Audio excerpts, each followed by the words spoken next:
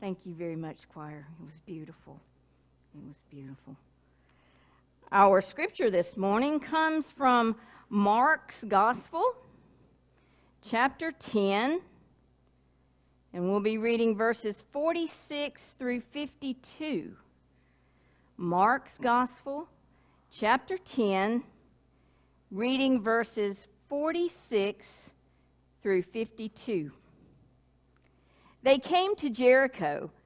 As he and his disciples and a large crowd were leaving Jericho, Bartimaeus, son of Timaeus, a blind beggar, was sitting by the roadside.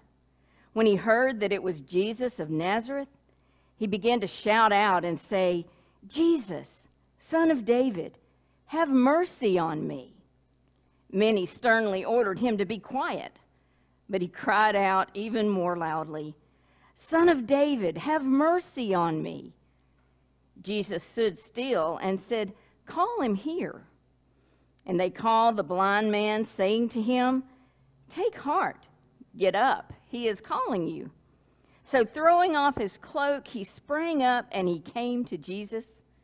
Then Jesus said to him, "What do you want me to do for you?" The blind man said to him, "My teacher, let me see." Jesus said to him, "Go, your faith has made you well." Immediately he regained his sight and followed him on the way. May the Lord add his blessing to the reading and hearing of God's word. Let us pray this morning. Almighty God, as we hear this story of faith from one such as a blind beggar, may it give us hope in our time of need that you are here with us. In Christ's name we pray. Amen. You know, most days of our life are fairly routine, are they not? We just kind of come and go and we do those routine things that we do every day. We go through our days pretty much one after the other doing the same things, and sometimes we may even take those things for granted, take those routine things for granted. Sometimes we don't even think about the things as we do them. But then one day, one moment, and all of a sudden, a hurricane hits your life. Now, I thought it was very interesting as we have navigated our path through the year 2020, and as we have had the various hurricanes come along. And it seems like this year, and I thought it was interesting, last night I noticed that Tropical Depression 28 will probably be a Tropical Storm Zeta by Tuesday. And I asked Bill, I said, "So what do you do when you've gone through our alphabet and the Greek alphabet?" Hopefully that is the end of our hurricane season for the year. But if you notice all of the weather people, when they began talking about all of these hurricanes as they have been coming at us this year, every time they give a description as it's forming out in the Gulf or even out beyond the Gulf, they always seem to say, "This is the biggest. This is the one that is going to be the most catastrophic of any storm that has ever come along." Well, I don't know about you, but there have been times in my life when I've had those hurricanes to hit upon me. Those times when something happens to disrupt our routine lives, things that bring about catastrophic results in our life. You don't know which way to turn. You don't know what to do. You don't really know anything for sure because all of the things that you thought were solid and sure have become like shifting sand all of a sudden. And I don't know about you, but it seems to me that almost the whole year of 2020 has been that way, has it not? As we look back at our scripture this morning, though, Bartimaeus was doing a routine thing, if you will. Routine for a blind man. He was sitting alongside of the road, begging for money, for change. You know, that coin type change. It was the same thing that he did day in and day out. He was trying to get enough money to survive. His hurricane came when he heard the commotion of the people traveling on the road. And he got wind that amongst those travelers was Jesus of Nazareth. Jesus, the healer. Jesus, the Son of God.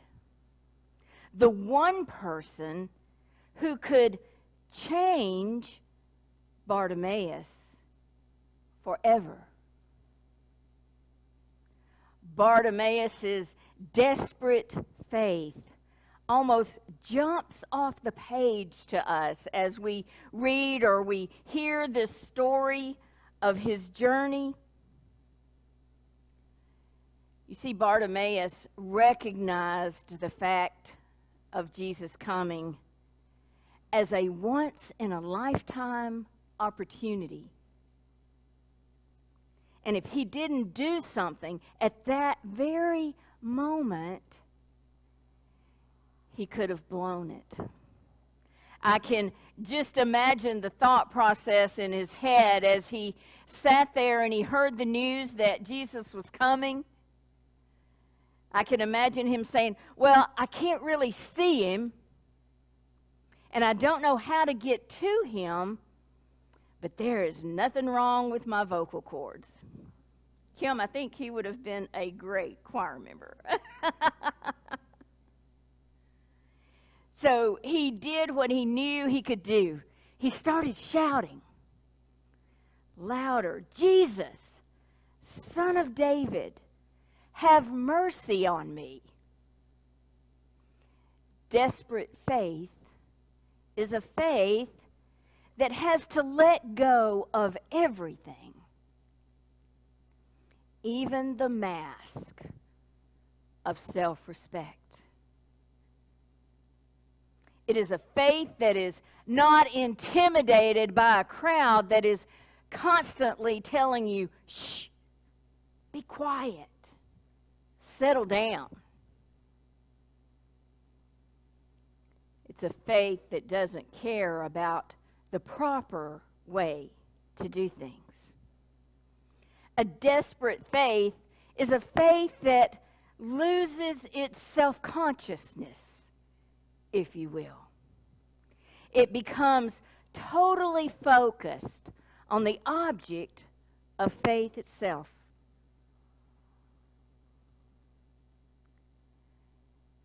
It's a faith that looks totally excluding everything else but what it's staring at.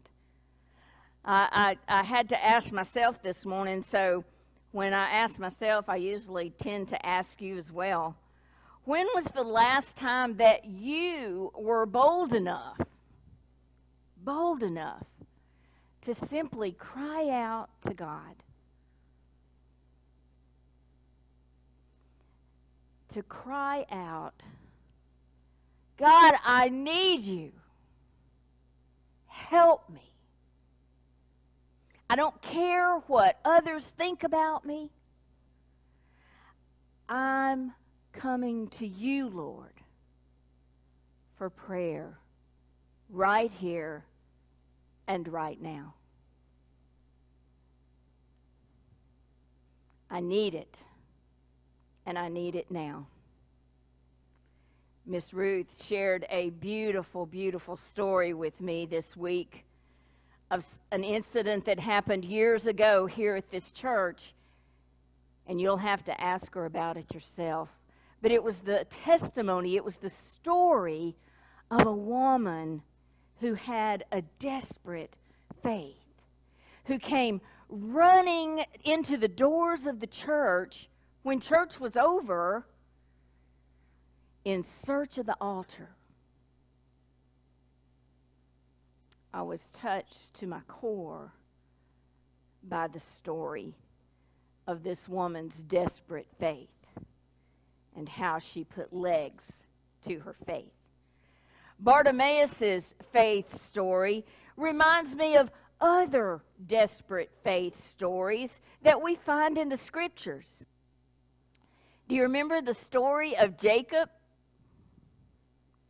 Remember when he was wrestling with the stranger, or some versions say the visitor? And they wrestled all night long. You remember the story of Jacob.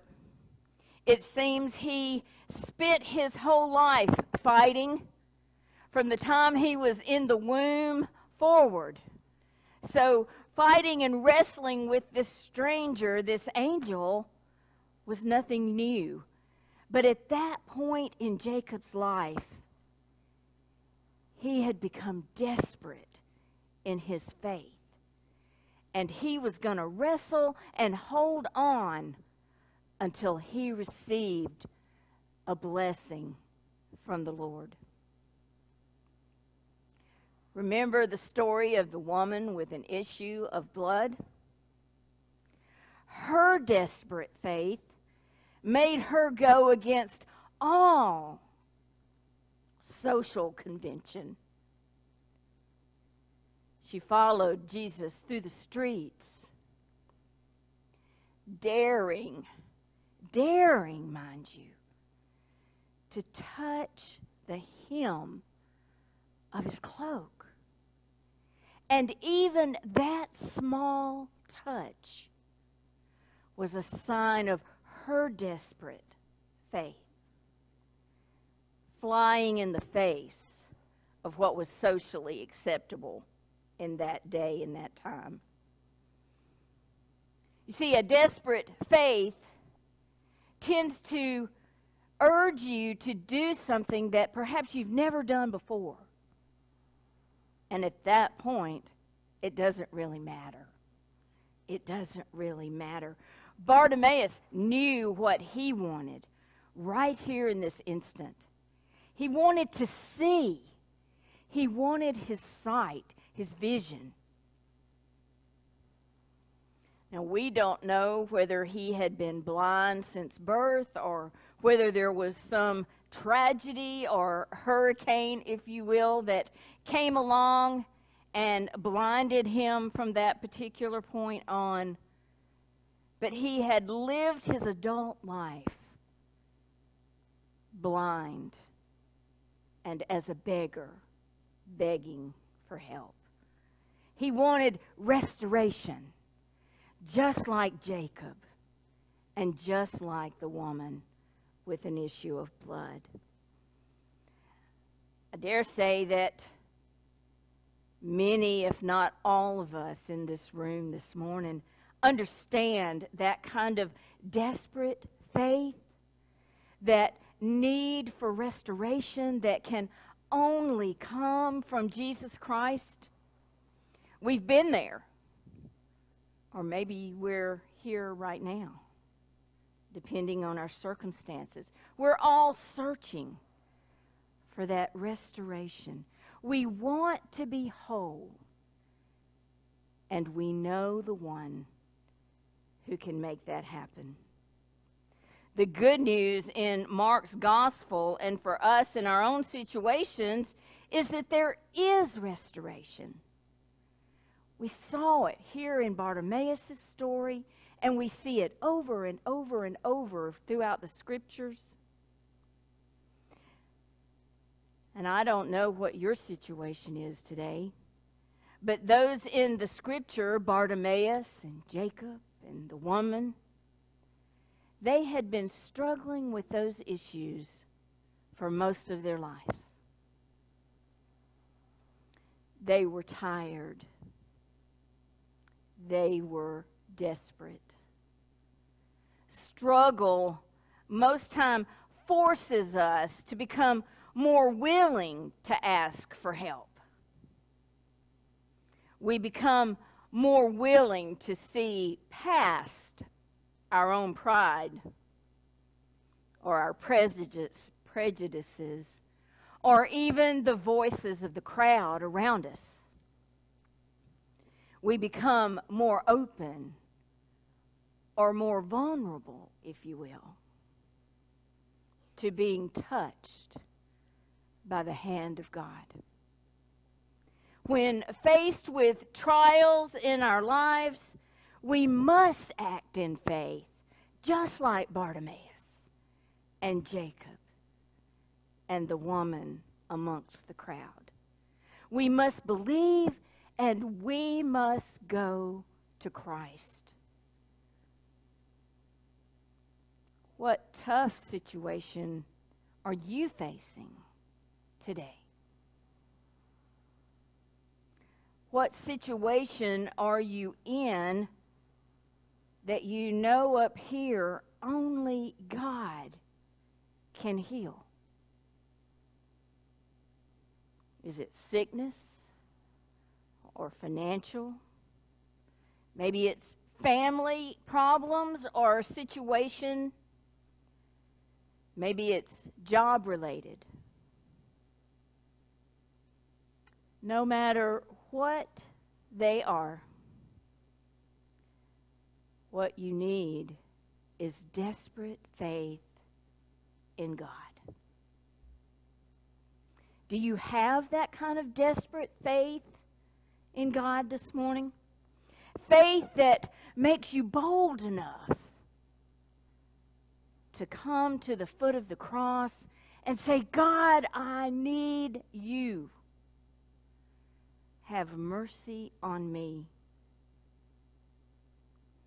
Are you courageous enough to look past all of the justifications that you have come up with in the past? I know our excuses and our justifications are many sometimes. But a desperate faith will ask God for something that has never happened before. And He's calling us to believe and to act on that desperate faith.